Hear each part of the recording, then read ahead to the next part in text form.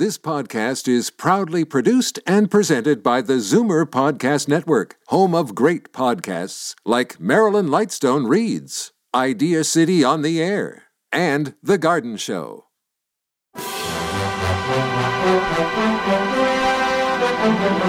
It's Zoomer Radio's Theater of the Mind with Frank Proctor. Open your mind as we fill your head with amazing thrills, chills, and laughs.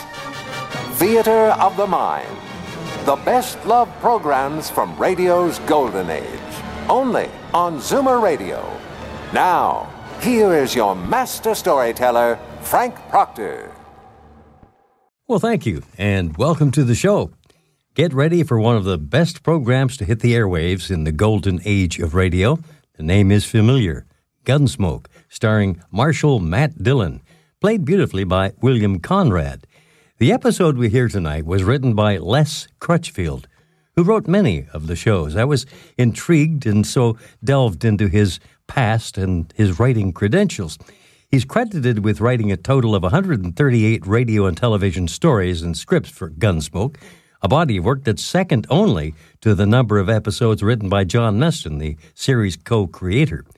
While Gunsmoke's the most prominent showcase for Crutchfield's writing talents, he also composed original stories and adapted works by other authors for the CBS radio anthology series, Escape, as well as other weekly radio and television series and at least 2 feature films. Now, young Les received an extensive education, although in college, the future writer was drawn initially to science and engineering as careers. He studied geology, mining, metallurgy as an undergraduate, and in graduate school concentrated on chemistry, mathematics, and psychology. After college, Crutchfield applied his training in geology and chemistry and in the 1930s worked as an explosives consultant for mining companies. Well, around 1946, while still working at Caltech, Crutchfield met Norman Macdonnell, a producer and director for CBS Radio's West Coast of Hollywood division. Not long after they met, Crutchfield drafted some potential stories for network programs and gave them to Macdonnell. Well, his writing apparently impressed CBS staff, and he was soon hired to assist in developing scripts. During Crutchfield's first years working for CBS, Macdonnell began collaborating with another scriptwriter, John Meston, on producing new weekly series. And one series the two men proposed for the network was an adult Western that would be presently a character-driven Old West stories that set in and around Dodge City, Kansas, in the 1870s. After their proposal was approved for production, Macdonnell and Meston invited Crutchfield to join their teams. Well, the new Western quickly became popular with audiences, and Crutchfield quickly became a frequent contributor of stories and scripts. So let's listen to an example of his work, now with an episode he wrote for Gunsmoke. It's called Cavalcade.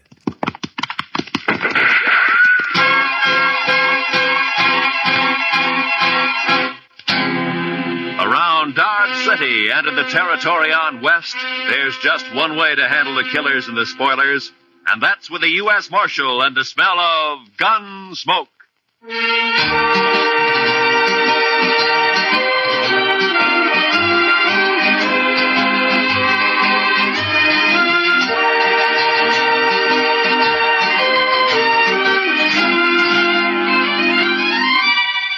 Gunsmoke, starring William Conrad. The story of the violence that moved west with young America. The story of a man who moved with it. Matt Dillon, United States Marshal.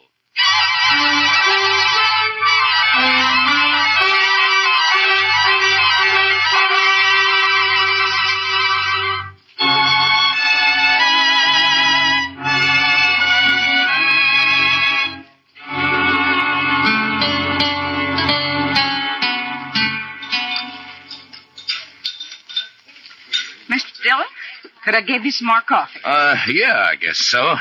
How about you, Chester? Yes, sir, I believe it will. Why don't you just leave the coffee pot here on the table, Miss Keller? Why, sure thing, Marshal. Oh, I got some fresh eggs this morning, if you're interested. They were just brought in. Well, good. Cook us up about a half a dozen of them, huh? Have them for you right away, Mr. Dillon. All right. Fresh eggs. My, I'll swear if Delmonico's ain't getting to be about as fancy as some of them Kansas City restaurants.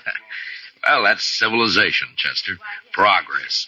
Another 5 years and Dodge City will be tamed, curried, and bridled. Seeing's believing, Mr. Dillon. Well, you'll see it. Both of us will see it. That is, if we live that long. Yeah. I beg your pardon, gentlemen. You Mr. Yeah? Dillon, the marshal here? Yes, that's right. Well, I'm sorry to bother you at breakfast, Marshal. My name is Hunter. Ed Hunter. Mr. Hunter? I'm a deputy sheriff from Richmond, Virginia. Come in the Santa Fe this morning. I see. Well, why don't you pull up a chair, Mr. Hunter? Thank you, sir. Chester Proudfoot, Mr. Hunter. How do you do? See, as my first trip to the frontier, I find it a rather remarkable experience. I can imagine. Won't you have some coffee? I know, thank you. Marshal, I'm here to arrest 2 men who are wanted in Virginia. No? Here are the warrants and the orders of extradition. I stopped off for them in Topeka. Uh-huh. John Allison, Calvin Moore. Both wanted for murder, huh? Hey, do you know these men, Mr. Hunter? No, sir, I don't. Well, the names aren't familiar to me. I never heard of them. Have you, Chester? No, sir, Mr. Dillon. Well, I have some information that may help. Not much on Allison, I'm afraid. He shot and killed a bank teller at Greenbrier last spring. Oh? He's about 30 years old, dark hair and mustache, medium build, an excellent horseman and a confirmed gambler. Well, that's fine. That narrows it down to about 2/3 of the men in Dodge City. Well, possibly I can do a bit better in regard to Calvin Moore, Mr. Dillon. Now, he came down to Richmond from the north and set up practice as a medical doctor. He was about 29 at the time. And he ambushed and shot young Roger Beauregard and then left town. That was 17 years ago. Beauregard's been trying to trace him ever since. Well, I'm afraid that's a pretty I long have a time. picture of Moore, photographed. Oh? Of course, he was much younger than this. Well, sometimes there's still quite a resemblance, even after 17. Something familiar about that picture, Mr. Dillon? 17 years. He must be somewhere past 45 now, huh? Are you sure that these men are here in Dodge, Mr. Hunter? Reasonably so. Is there something about that photograph that makes you... Well, it's too blurred to tell much about it. Besides, he'd be 17 years older. Yeah, that's true. I tell you what, Mr. Hunter, suppose you leave the picture and the descriptions with me, and I'll check around town, and I'll keep in touch with you. Thank you, sir. Oh, I wonder if you might suggest a good hotel. Certainly. Why don't you try the Dodge House? It's the corner of Railroad Avenue at the end of the plaza, the East End. Tell the deacon I sent you. I thank you again, Mr. Dillon. And I'll be grateful for any help you can give me in this matter. Yeah, sure. So long. You want to see the photograph, Chester? Yes, sir, I do. Well, Mr. Dillon, that's... Yeah. What are you going to do, Mr. Dillon? I don't know, Chester. He's my friend. I never asked him anything about his life before he came here. Didn't seem to matter. But now the law says he's a murderer. I'm part of the law. So now it does matter. Maybe it's not him. No, it's him, all right, Chester. You saw it the same as I did. It's Doc.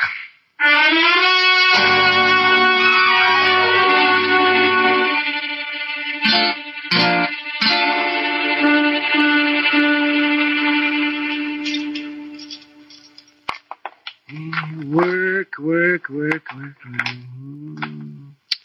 This is the first chance I've had this week to clean a few instruments properly. Gunshot wounds. Oh, Matt. I'll lay odds I'm the only doctor in the United States who makes 3/4 of his living off of gunshot wounds. That's a rough country, Doc. Yes, indeed, it's a rough country. Maybe you ought to have stayed back east. Huh? Yes, see, broken bones, babies, and gunshot wounds. Well, I wouldn't know the first thing about a good civilized case of gout anymore. What part of the East did you come from, Doc? See, I went to medical school in Boston. I studied consumption, colic, liver complaints. Never had a case of liver complaint in all the time I've been here, though. No, I guess that kind of thing is more common down south, around Richmond, Virginia, for instance, huh? Matt, stop beating around the bush. You've got something on your mind, and it's bothering you. Look, Doc, a deputy sheriff from Virginia came in on the morning train. He's got a warrant for murder against a man named Calvin Moore. He's got a photograph of Moore taken 17 years ago. Would you like to look at it? All things are taken from us and become portions and parcels of the dreadful past. Are you Calvin Moore? It wasn't murder, Matt. They said it was murder, of course. The Beauregards were an important family. Would you like to tell me about it? Oh, not much to tell, Matt. I'd been in practice in Richmond about a year. There was a girl. Beautiful girl. With spirit and fire and that soft radiance that only Southern girls seem to have. Me, that was so long ago. I've been in the South myself, though. Roger Beauregard and I were both courting this girl. He was a typical Virginia gentleman, hot-headed, used to having his own way. He started threatening me, warning me. And I laughed it off. Then one day I was coming back from a case, and I ran into Roger on a country road. He had a pair of dueling pistols, and he challenged me. What? Well, that's not a crime, Doc. That's self-defense. It's not a crime here anyway. Well, I tried to talk him out of it, but he was crazy mad. He shoved one of the pistols in my hand, and he pulled back on his horse, and he leveled his gun. I had no choice. We both fired. He missed. I didn't. Self-defense, yes, but there were no witnesses, and I was an outsider, a Yankee. So you ran for it, is that it? I ran for it. St. Louis, Virginia City, Montana Territory, the Panhandle, Wichita, Abilene, and Dodge. I changed my name to Charles Adams. And the girl, Doc. What happened to her? I waited for her in St. Louis. We were married there. 2 months later, she died of typhoid fever.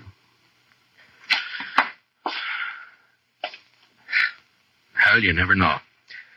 No matter how much you figure you understand somebody, you just quite never know. I can't go back there, Matt. I've got no defense.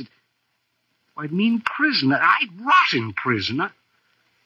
I won't go back, Matt. Now, Doc, look, Hunter is here after 2 prisoners. I got no right to my own rules, to go after one man and keep the other one covered.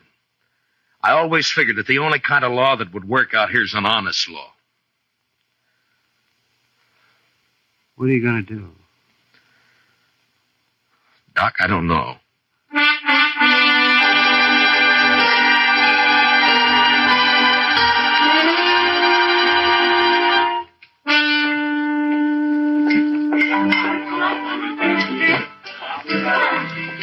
You're late, Matt. I decided you weren't going to stop in tonight. Is Chester around, Kid? Yeah, over there by the faro table. Oh. Matt, what about this Virginian who's been hanging around for the last 2 days? Oh, Hunter? Yeah. He's a deputy sheriff, got a couple of warrants to serve. Why? Well, he's been asking questions. Some of the boys are getting a little skittish. Well, there's no call for it as long as they're not named Allison or Moore. Are you free now, Miss Kitty, or are you busy? What's it look like? I figured maybe he was just killing time. Hiya, Marshal. Bunko? Bought you a drink, Kitty. It's over on the bar. All right. Thanks. Matt, I'll be off in a couple of hours. Drop around. Yeah. Yeah, maybe. I understand you've got a rival lawman in town, Marshal. Well, there's a deputy here from Virginia, if that's what you mean. I always figured you were the law here. Is he short in this town, Marshal? Say the word, we'll run him out. I ever ask you for help, Bunko? Well, no. When a man's short in Dodge, I'll run him out. No offense, You Marshal. keep your own cinch tight. Don't worry about anybody else, huh? I'll see you, Bunko.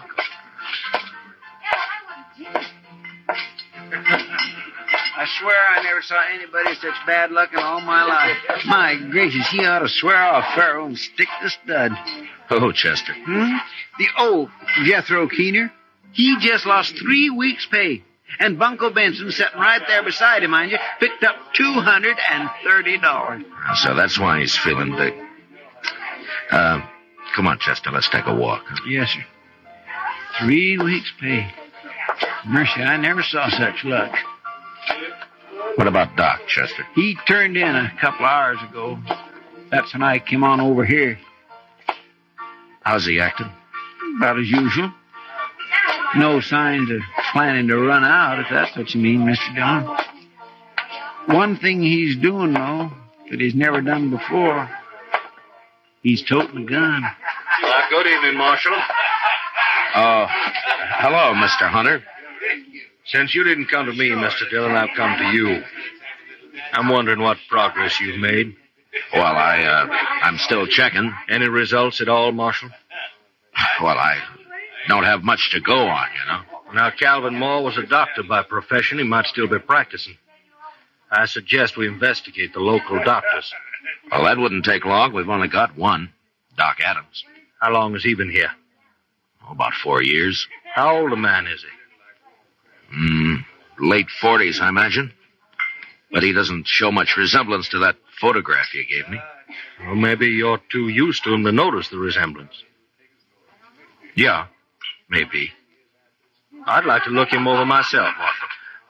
Well, he's pretty busy out on calls most of the time, and... Not all the time. No, not all the time. All right, Mr. Hunter, I'll bring him around.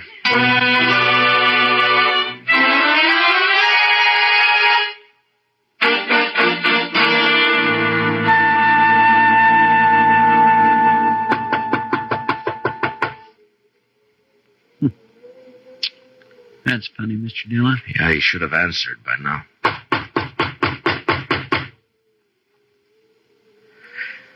Well, we're wasting our time, Chester. He's gone. Well, now, he might have got called out on a case. Yeah, I know, but I don't... Hey, what? That was across the plaza, down toward the Dodge House. Come on, Chester.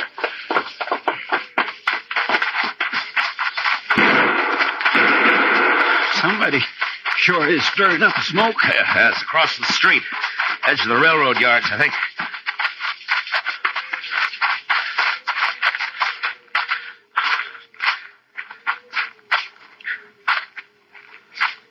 Is that you, Marshal? Yeah.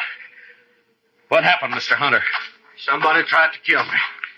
I started into the hotel and they fired from the dock here. I fired back, but he got away. You, get a good look at him? Oh, no, I just saw the flashes. Now, this is an easy town to get killed in, Mr. Hunter. So it seems. About that doctor, Marshal. You didn't bring him around. Well, he's out on call. Think I want to meet him more than ever now.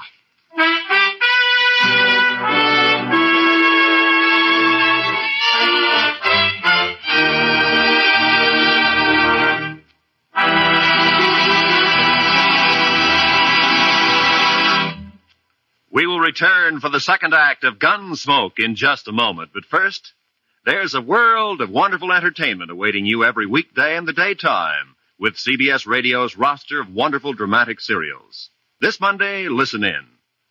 And now, for the second act of Gunsmoke.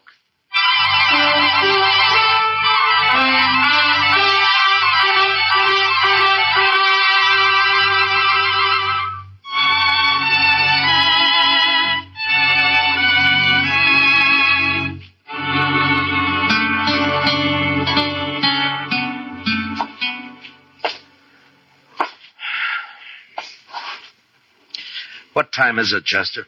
2:15 a.m., Mr. Dillon. I sure hope we don't have to spend the whole night waiting here. I don't see how Doc puts up with the smell of all this medicine. He's used to it, I guess. Yeah. I suppose a man can get used to anything except dying. You think it could have been him that fired those shots, Mr. Dillon? Chester? There's somebody coming.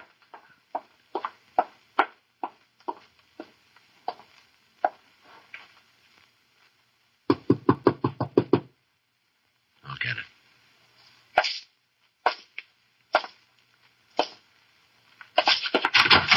Doc, Marshal. Come on in, Bunko. The doc's not here, but he'll probably be... Oh, what happened to your arm? I got thrown into a barbed wire fence. Here, let's have a look at it, huh? No. It's all right. It's a gunshot wound. All right, hold it, both of you. Well, is that the same gun you tried to kill Hunter with, Bunko? Stay where you are, Marshal. Yeah. Around 30 years old, dark hair, mustache, medium build, excellent horseman, confirmed gambler. Wanted for murder. John Allison. Alias Bunko Benson. Am I right, Bunko? He's not taking me back there. You stay where you are, Dillon. Now, don't be a fool, Bunko. Put away the gun. Stay back. I'm warning you. Bunko, look! All right, Chester, let's get him over to the jail.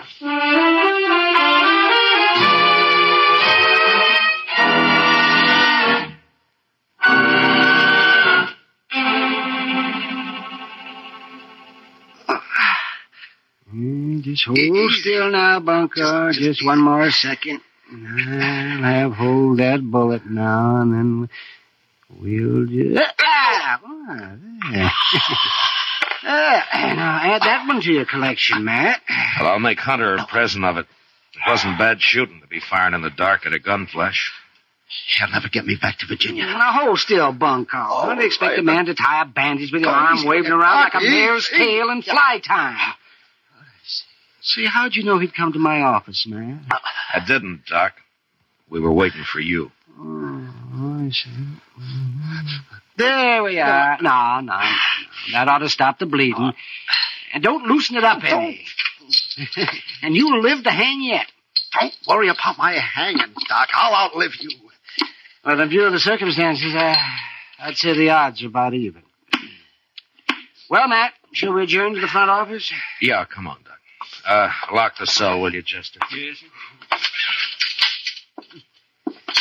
Well, I turned in at 10 o'clock tonight. I got 1 hour's sleep. They called me over to Mrs. Behan's. She thought her baby was on the way. False alarm, of course. Usually is the first time. And I got back and I came straight over here. Doc, you were wearing a gun earlier today. What'd you do with it?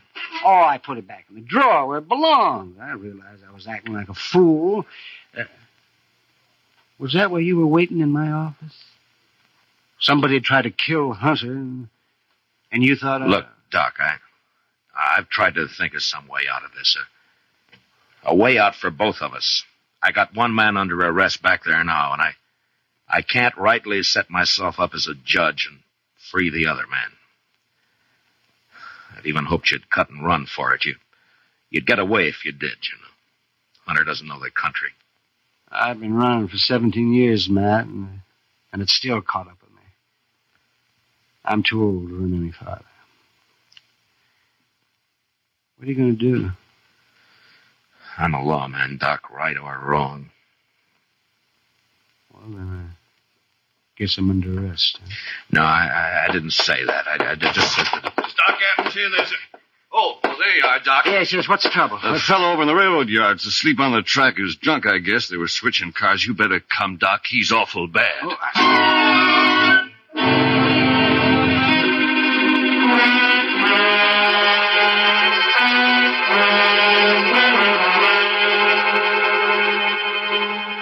I got 2 lanterns, Mr. Dillon. That ought to be enough. Good, Chester. You ready, Doc? You ready as I ever be. All right, let's go.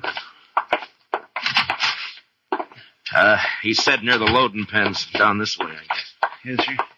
It looks like some lights over there. People around. Yeah. Marshal, is that you? Yeah. Oh, Hunter. I thought you went to bed hours ago. I'm a light sleeper, Mr. Dillon. I heard there's an accident over in the yards. Thought it might give me a chance to meet your local doctor. Well, I guess you can meet him right now if you want to. Doc, this is Ed Hunter. Doc Adams. How do you do, sir? Mr. Hunter? I got one of your prisoners locked up, Mr. Hunter, John Allison. Known here as Bunko Benson. Good. I just found out he's the man who tried to kill you tonight. He caught one of your bullets in his arm. I see. Why, then it's one down and one to go. There's Calvin Moore. Dr. Calvin Moore. This is no time to stand around making chin music. I'm sorry, Well, that's Hunter. quite all right, Marshal. I'll go with you.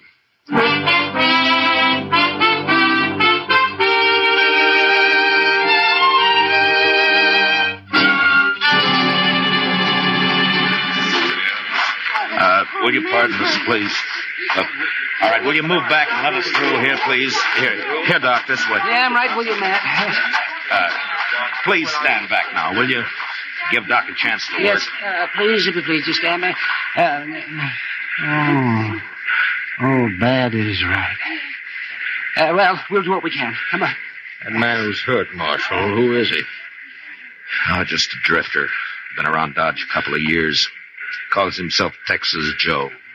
No friends or family.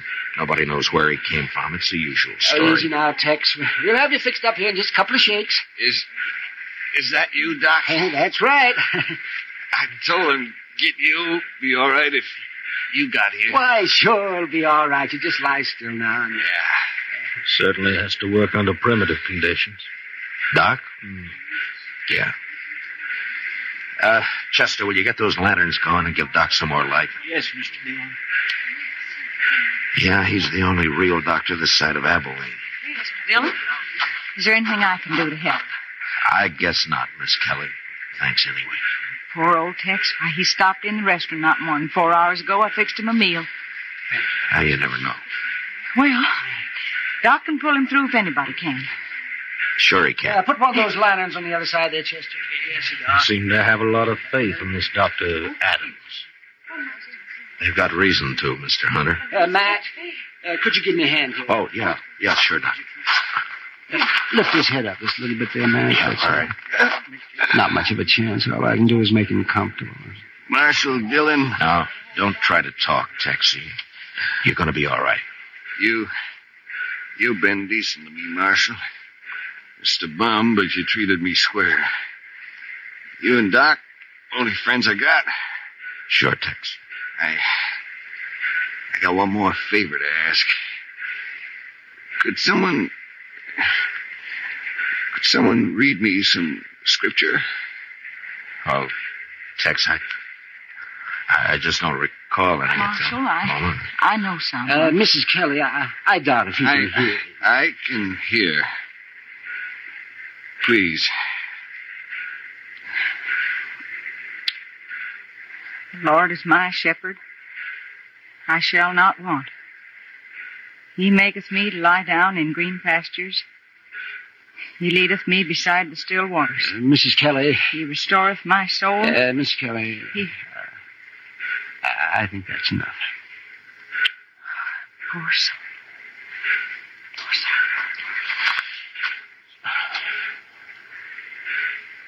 Well, can't win them all, I guess. No, you can't win them all, Doctor. Well, Doctor, as the only physician here, I suppose you also function as coroner. That's right. This man will be buried in the name of Texas Joe. Don't you worry about that. Boot Hill is full of men buried under nicknames. In this country, we... Doc! Doc, I just came from... Oh. What, Kitty? Oh, Doc, I've been sitting up with Mrs. B, and you left too soon. She needs you over there right away. Well, then it wasn't a false alarm. No. All right, Kitty, I'll be there just as quick as I can, but... Well, as soon as I... Kitty, you go on back over and do what you can for her, huh? Doc will be along. All right, Matt, but you better hurry.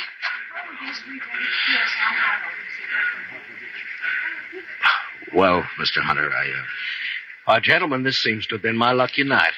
Both my fugitives located within an hour of each other. I guess there's nothing I one can do. One of them safely in jail and one of them dead. What? Didn't you notice the resemblance, Marshal? That Texas Joe there, he's obviously the man in the photograph. I saw it immediately. Well, Mr. I hope Hunter, you'll take all the necessary steps to see that he's buried under his real name, Calvin Moore. His death, of course, closes the case, and I'll be leaving for Virginia with my other prisoner tomorrow. Well, Mr. Hunter, I just don't know what to say. Now, I'd say it's no time to stand around making chin music, Dr. Adams. You have a patient waiting, and this town seems to depend on you. Well, of course, but... Yeah, you got work to do, Doc. And, Doc, make sure it's a boy. Well, I'll do my darndest, Matt. Yeah. Well, good night, gentlemen. Good night, Doc. Good night, Doc.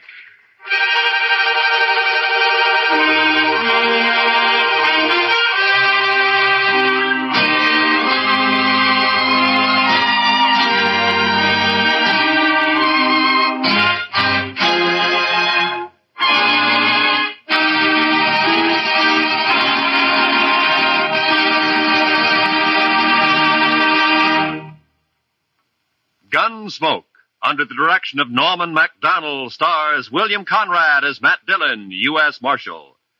Tonight's story was specially written for Gunsmoke by Les Crutchfield, with music composed and conducted by Rex Corey. Featured in the cast were Lawrence Dobkin, Lou Krugman, Paul Dubov, and Vivi Janis.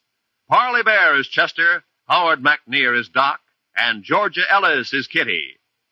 Gunsmoke is heard by our troops overseas through the facilities of the Armed Forces Radio Service. Join us again next week as Matt Dillon, U.S. Marshal, fights to bring law and order out of the wild violence of the West in Gunsmoke.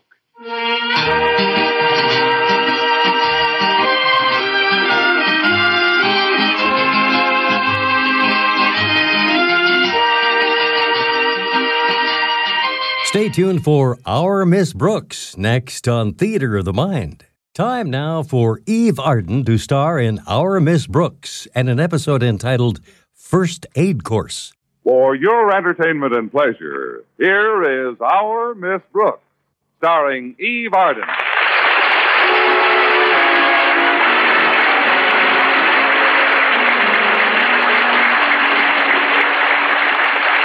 It's time once again for another comedy episode of Our Miss Brooks, under the direction of Al Lewis.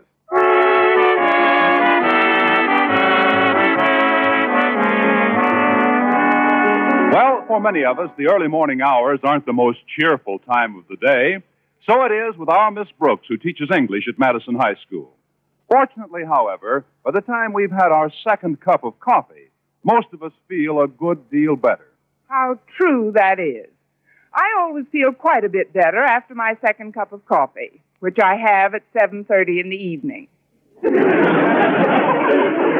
when some extremely fortunate occurrence is impending, I can even be cheerful at breakfast. That was the case last Friday when I joined my landlady in the dinette. Oh, what a beautiful morning. Oh, what a beautiful day. My, you're in a good humor this morning, Connie. It's grand to hear you singing like this. Thanks, Mrs. Davis. I've got a wonderful feeling. Everything's going my way. And it's such a nice song, too. The Beautiful Blue Danube.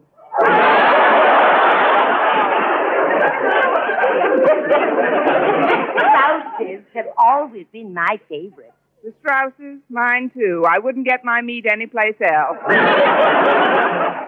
This reminds me of the last time you were in such high spirits. I'll never forget that morning. You flitted around like a gay little bird. When was that, Mrs. Davis? The day you found out that Mr. Conklin had to stay in bed with the flu. I've got even better news than that today. You mean Mr. Conklin's resigned? Please, Mrs. Davis, let's not wish for the moon. But I did hear that Miss Enright is leaving school for the rest of the semester. She is? Yes. It seems her spinster sister is ill upstate, so Miss Enright's gotten a leave of absence and she's going up to nurse her. You mean Miss Enright's going to nurse her spinster sister for the rest of the semester? Yes. Oh, she'll nurse the spinster sister for the rest of the semester, and away we'll go. Ooh. Oh, forgive me, Mrs. Davis.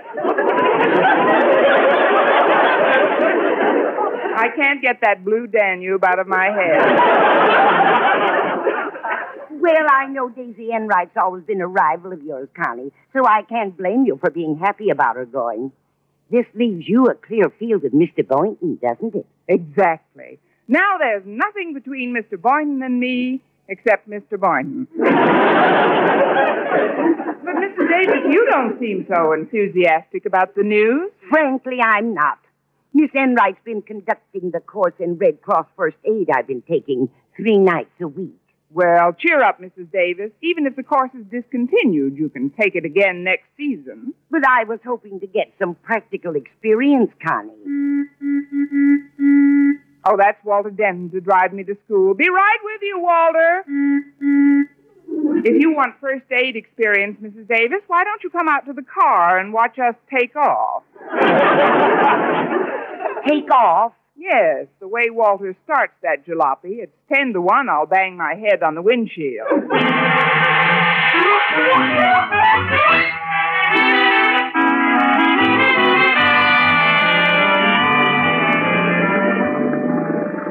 Well, now that we're on our way, let's have a nice, smooth ride to school, Walter. Okay, Miss Brooks. Hey, I'm sorry you banged your head on the windshield when we started. Oh, forget it. It's only a flesh wound. Just try to control your tendency to speed, won't you? Yeah, I'll try. But it's awfully difficult on a beautiful day like today. I think I know how you feel, Walter. I'm rather elated, too. And I'll bet our joy stems from the same source. The imminent departure of one Daisy Enright. I couldn't be any happier if 2 Daisy Enrights were leaving. I mean, Miss Enright's a very good teacher, Walter. Why should you be happy to see her go? Well, because my mother's been taking her first aid course. And everything she studies, she tries out on my father and me. Well, you shouldn't complain about that, Walter. Your mother's just trying to learn how to take better care of her family. Yeah, she sure took care of me last Monday. Seems she had to do some splint practice, so naturally she used me. You seem a little flexible for a splint, Walter. No, she put the splint on my leg, Miss Brooks. And then she told me to walk across the room. And did you? I took one step and fell on my face. What did your mother do then? She bandaged my face. But with 6 yards of sterile gauze. Could have used more, but my dad had 9 yards wrapped around him. Your house must have looked like an Arab settlement. Well, with Miss Enright leaving, they'll probably discontinue the class until next year anyhow. But surely you've had similar experiences to mine. Mrs. Davis takes the same course. Doesn't she practice on you? No, Walter. Luckily, I've been out a good deal of the time. Mrs. Davis does all her first aid practicing on our next-door neighbor. Oh, Mrs. Landfield? That's right. Limpy Landfield, we call her.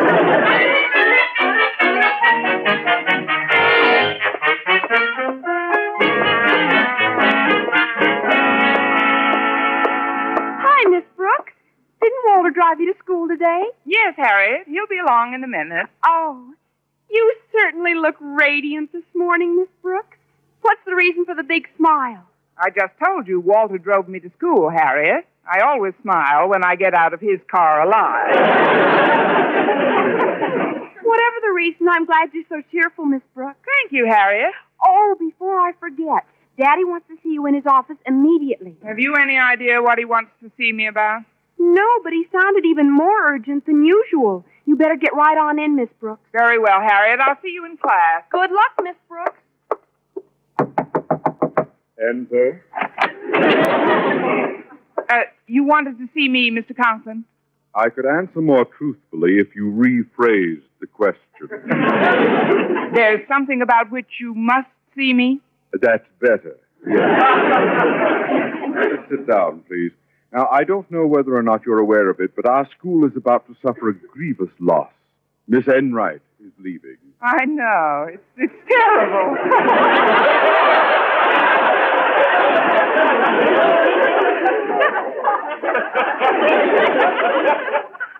Please try to control your sobs. Since her sister is ailing, I've granted Miss Enright a leave of absence effective at once. You see, there's no one else to take care of the poor creature. And so Miss Enright will have to nurse her spinster sister for the rest of the semester. Exactly, Miss Brooks. Believe me, it is with deep regret that I'll bid farewell to Miss Enright, She embodies all those qualities I most esteem in a teacher. She's very capable, Mr. Conklin, and I'm sure that She's more than capable, Miss Brooks. When Miss Enright goes, I can't help feeling that some part of our school is going with her. Well, we shouldn't begrudge her a few pencils and erasers.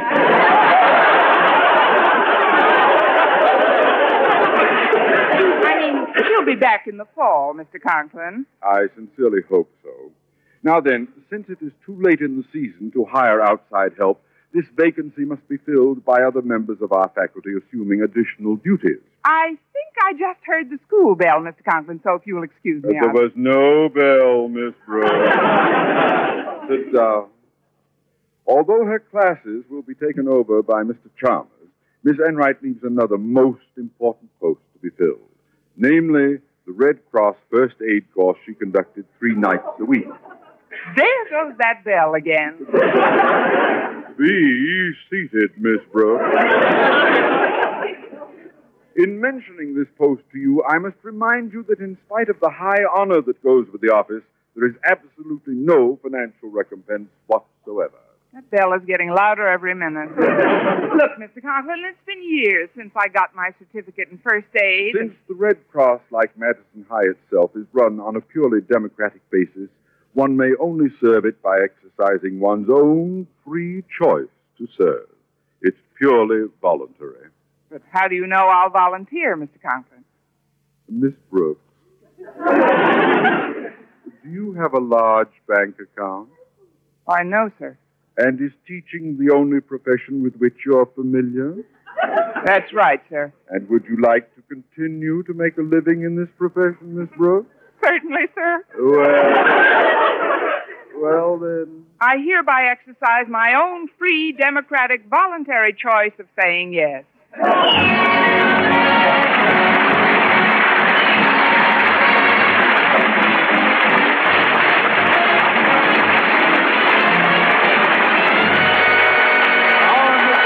Starring Eve Arden will continue in just a moment. But first, if you were a millionaire and changed all the money you owned into single-dollar bills and pressed those bills together as tightly as you could, you couldn't compress them into a single solitary tree.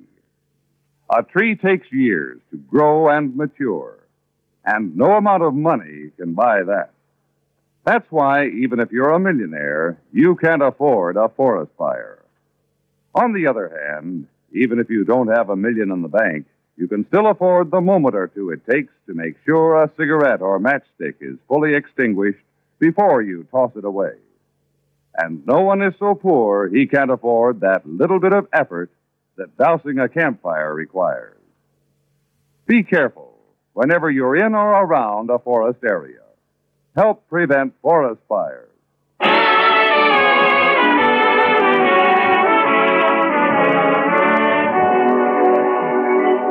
Well, learning that I had to take over Daisy Enright's first aid course didn't help my appetite any. Nevertheless, when lunchtime came, I went to the school cafeteria, baited a table with meatloaf, and sat down to wait for Mr. Boynton. But as I toyed with my salad, it was Miss Enright's voice that broke in on my reverie. Well, Miss Brooks, as I live and breathe. 2 faults that are easily remedied. Well, what are you doing, darling? Feeding your full little face again? What do you mean, again? I haven't had anything to eat since... What do you mean, full little face? Just take it easy, darling. We've all got our troubles. Look at what's happening with my poor sister, for instance. It's such a pathetic case. Picture, if you can, a poor, lonely spinster with hardly a friend in the world, practically no one to turn to. I sympathize with you, Miss Enright. Now tell me about your sister. What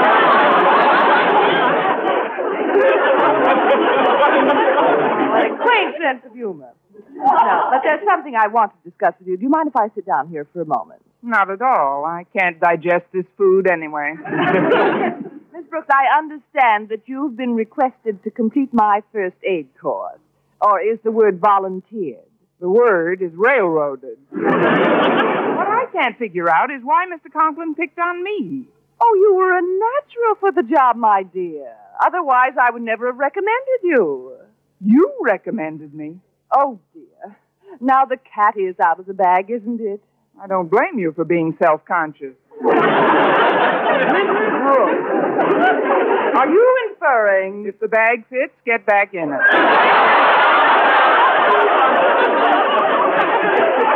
Miss Enright, you're really going out in a blaze of infamy, aren't you? Going out? Oh, but that's what I sat down to tell you, darling. I'm not going anyplace. My sister has decided to come down here and live with me. Isn't that a relief? Such a relief, I may kill myself. Well, at least I won't have to conduct those classes of yours. Oh, but you will, darling.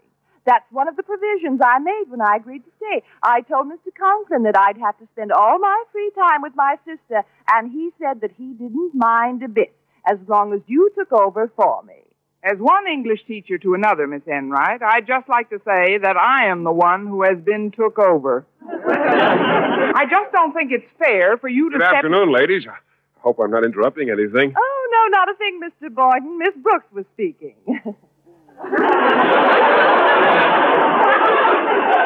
Won't you sit down?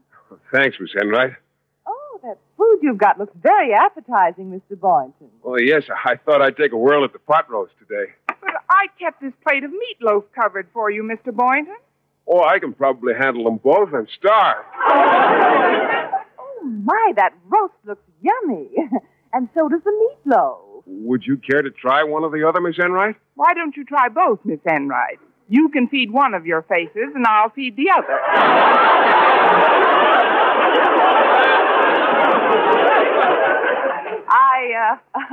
I think Miss Brooks is a trifle miffed because she's going to have to take over some of my duties. Well, yes, I heard you were leaving, Miss Enright. When are you going?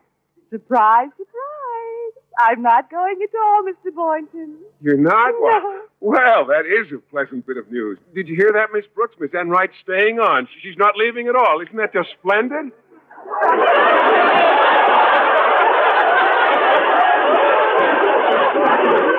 Oh, eat your pot roast.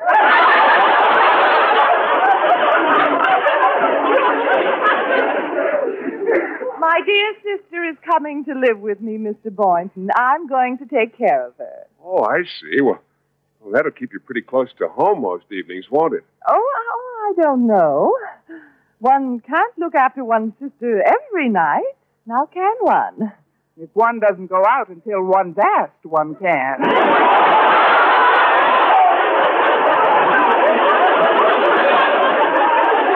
Now, you really must excuse me. I've got several things to do. Oh, do you have to go so soon, Miss Brooks? I'm afraid I do, Mr. Boynton. Here's your check for the meatloaf. Oh, thank you, Miss Brooks. But where is your... I paid my check, Mr. Boynton. Oh, well, so long. Doodle. Oh, before you go, darling, I'd like to remind you that I'm coming over to your house tonight to brush you up on the first aid course. It was Mr. Conklin's idea. What? As a matter of fact, he's coming along with me. But I didn't plan on... He said we'd be there at 8 sharp, Miss Brooks, so you'd better be ready at that time. You know, this first aid course is Mr. Conklin's pet project. Sort of like Mr. Boynton is to certain other members of the faculty. If you know what I mean, dear Mr. Boynton. Huh? I guess it's safe to leave him here for a few minutes. Well, if the Emperor has spoken, I guess I'll see you tonight, Miss Enright. Goodbye, Mr. Boynton. Goodbye, Miss Brooks. Oh, don't stop at the dessert counter, dear. From the back, those calories show like mad. If I could plead manslaughter, I'd kill her. All the unjust, tyrannical... I'll take it easy, Miss Brooks. You know what talking to yourself is the first sign of, don't you? Yes, Walter, but I don't care. Oh, things can't be that terrible. Tell Uncle Walt what's the matter. It's pretty bad, Unc. Miss Enright just told me that she and Mr. Conklin are coming over to my place tonight to brush me up on her first aid course. What's so bad about that? This is a chance to kill two of your favorite birds with one stone. If you're going to show them what you remember from your first aid experience, you get a chance to not only clobber Miss Enright, but to show Mr. Conklin that you're totally unfit to take over the job. Well, Miss Brooks, what do you think of the scheme? Walter, if we were in France, I'd kiss you on both cheeks and give you the Legion of Honor.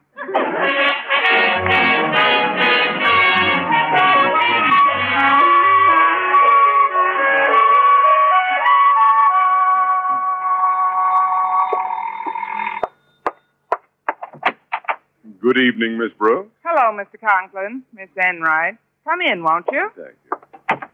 Just leave your coats and heads out here. Hats out here. Thank you, darling. Well, are you all prepared for your refresher course? I really don't think it'll be necessary, Miss Enright. You see, I've been rereading my manual, and you'd be surprised how quickly the things I'd learned came back to me. Well, I'm delighted to hear that, Miss Brooks. But if you're going to instruct others, I'd like to see some practical demonstration of this knowledge. Of course, sir. Just follow me into the living room, please. As you can see, I've moved most of the furniture into one corner of the room, and I've got the splints, bandages, and adhesive all ready. Excellent. Now then, let's get right to business. We will suppose that our subject has sustained a fractured elbow and a broken ankle. Let's make it 2 broken ankles. Very well, 2 broken ankles. And now then, lie down, Miss Brooks. Yes, sir. Then we can... Wait a minute. Why should I lie down? If someone had sustained 2 broken ankles and a fractured elbow, is it too unreasonable to assume she'd be lying down? No, sir, but the wrong bones are being broken. That is, I want to show you what I know about first aid. Miss Enright's the one who must lie down. Oh, you want me to pretend I've been through an accident? Believe me, it's typecasting. Just crumple, dear. The rug is spotless, so far. Now, let's get on with it. Do as she says, Miss Enright. Oh, very well. Now, we'll assume that Miss Enright has been in an automobile accident, and besides having both arms broken, she's in an acute state of shock. Shock? Well, how do I react? As if Mr. Boynton finally asked you for a date. Now, my first job is to kneel by her side and take care of the arm. This silk sleeve seems to be covering up the injury. Miss Brooks, this is a brand new dress. Please, what do you want to be, neat or cured? Now, it's obvious from the looks of this arm that it's badly injured. Where my fingers touch, it's all black and blue. See, Mr. Conklin? Where? Where is it black and blue? Ouch! Right there. Now, hand me that catsup bottle, please, Mr. Conklin. Well, here you are, but what's it for? Realism. This was a pretty bad accident, remember? Oh, Brooks, you're ruining my dress. Quiet, you're in a state of shock. Now we'll start bandaging the arm. First, I put the splint gently against the skin. Oh! Then I start the roller bandage here. Now I wrap the gauze with one arm this way. Yes, go on. Then I put the other arm through and tie the bandage this way. Now I reverse the process, again bringing the other arm through the bandage and wrapping it securely. And now what? Now, if someone will untie my arms, I'll continue.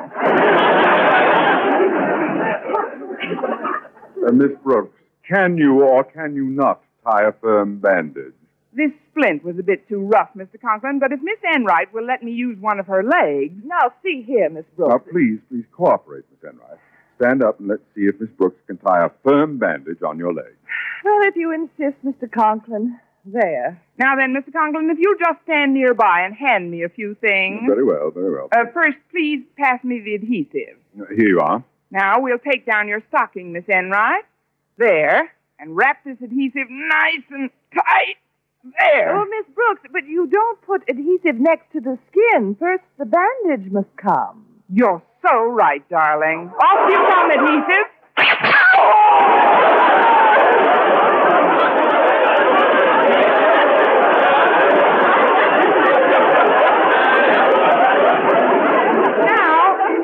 Now we take this bandage and... Oh, hand me a splint, please, Mr. Conklin. Here. The idea is to get a good, steady support for the leg. Around we go with the bandage, all around the splint. Another bandage, please, Mr. Conklin. Here's one. Now we wrap this around the other one. Now the adhesive, round and round and round. There! How does that feel? Solid? Very solid. solid. Good grief, you've tied Miss Enright's leg to mine. Oh, for heaven's sake. I thought one of those legs had more wool on it than the other.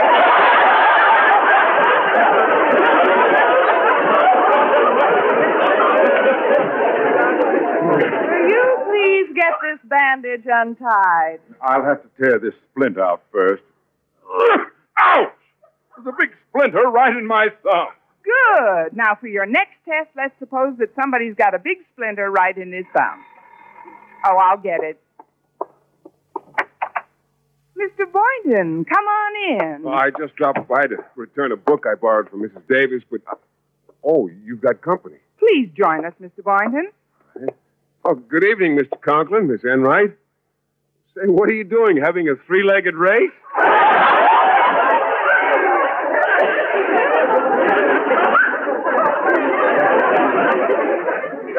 Don't be funny, Boynton. There has been an accident.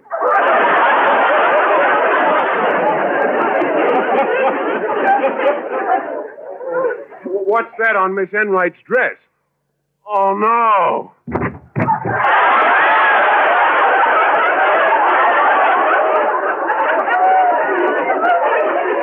How do you like that? A biology teacher who faints at the sight of catsup. I didn't faint, Miss Brooks. I just slipped on this scatter rug. Well, stop jabbering, everyone. I've got to get this splinter removed. Would you like me to probe, Mr. Conklin?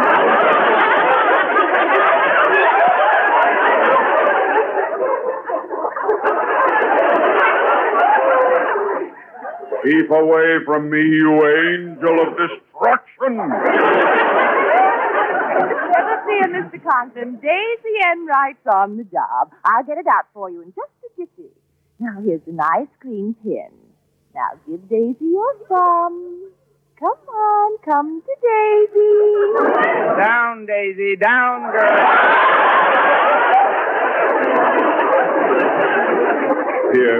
Here, Miss Enright. Now, please be careful. Oh, there's nothing to it, Mr. Conklin. There, it's out. Say, that didn't hurt a bit. Remarkable, Miss Enright. You know, everyone should master first aid. I've been thinking of taking that course myself. You have? Yes. I'd like to sign up right now for the balance of the semester. It's a deal. Monday night at 8, I throw out the first bandage. Over my limp carcass, you do. Miss Enright, I'll move heaven and earth if you take over your old course. Oh, well, that won't be necessary, Mr. Conklin. Now. She's halfway to heaven already. Oh, well, Miss Enright, there's just one question I'd like to ask you. Yes, Miss Brooks? What sort of splint does one use after one cuts one's throat?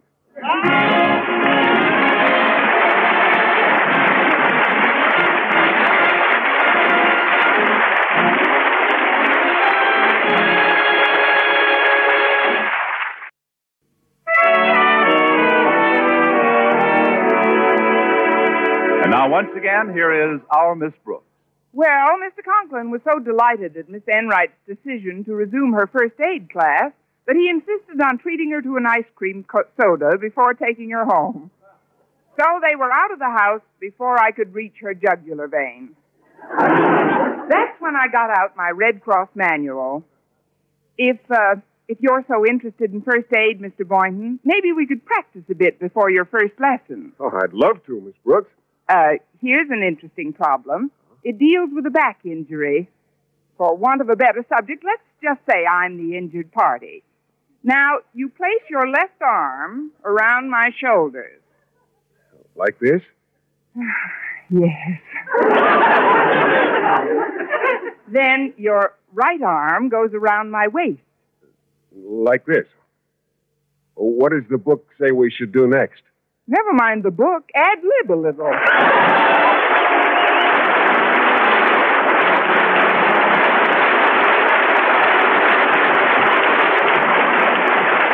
Our Miss Brooks, starring Eve Arden, is produced by Larry Byrne. Written by Al Lewis and Arthur Alsberg with the music of Wilbur Hatch. Mr. Conklin was played by Gail Gordon. Others in tonight's cast were Jane Morgan, Dick Crenna, Gloria McMillan, and Mary Jane Croft. Thank you for listening. Tomorrow night, it's Lights Out, followed by Duffy's Tavern. Thanks to Paul Stringer and Joel Schoenwell for technical support. The executive producer for Theater of the Mind is Moses Neimer. Stay tuned for Ziggy and Stardust, next on Zoomer Radio. I'm Frank Proctor. Have a great night. This podcast is proudly produced and presented by the Zoomer Podcast Network, home of great podcasts like Marilyn Lightstone Reads, Idea City on the Air, and The Garden Show.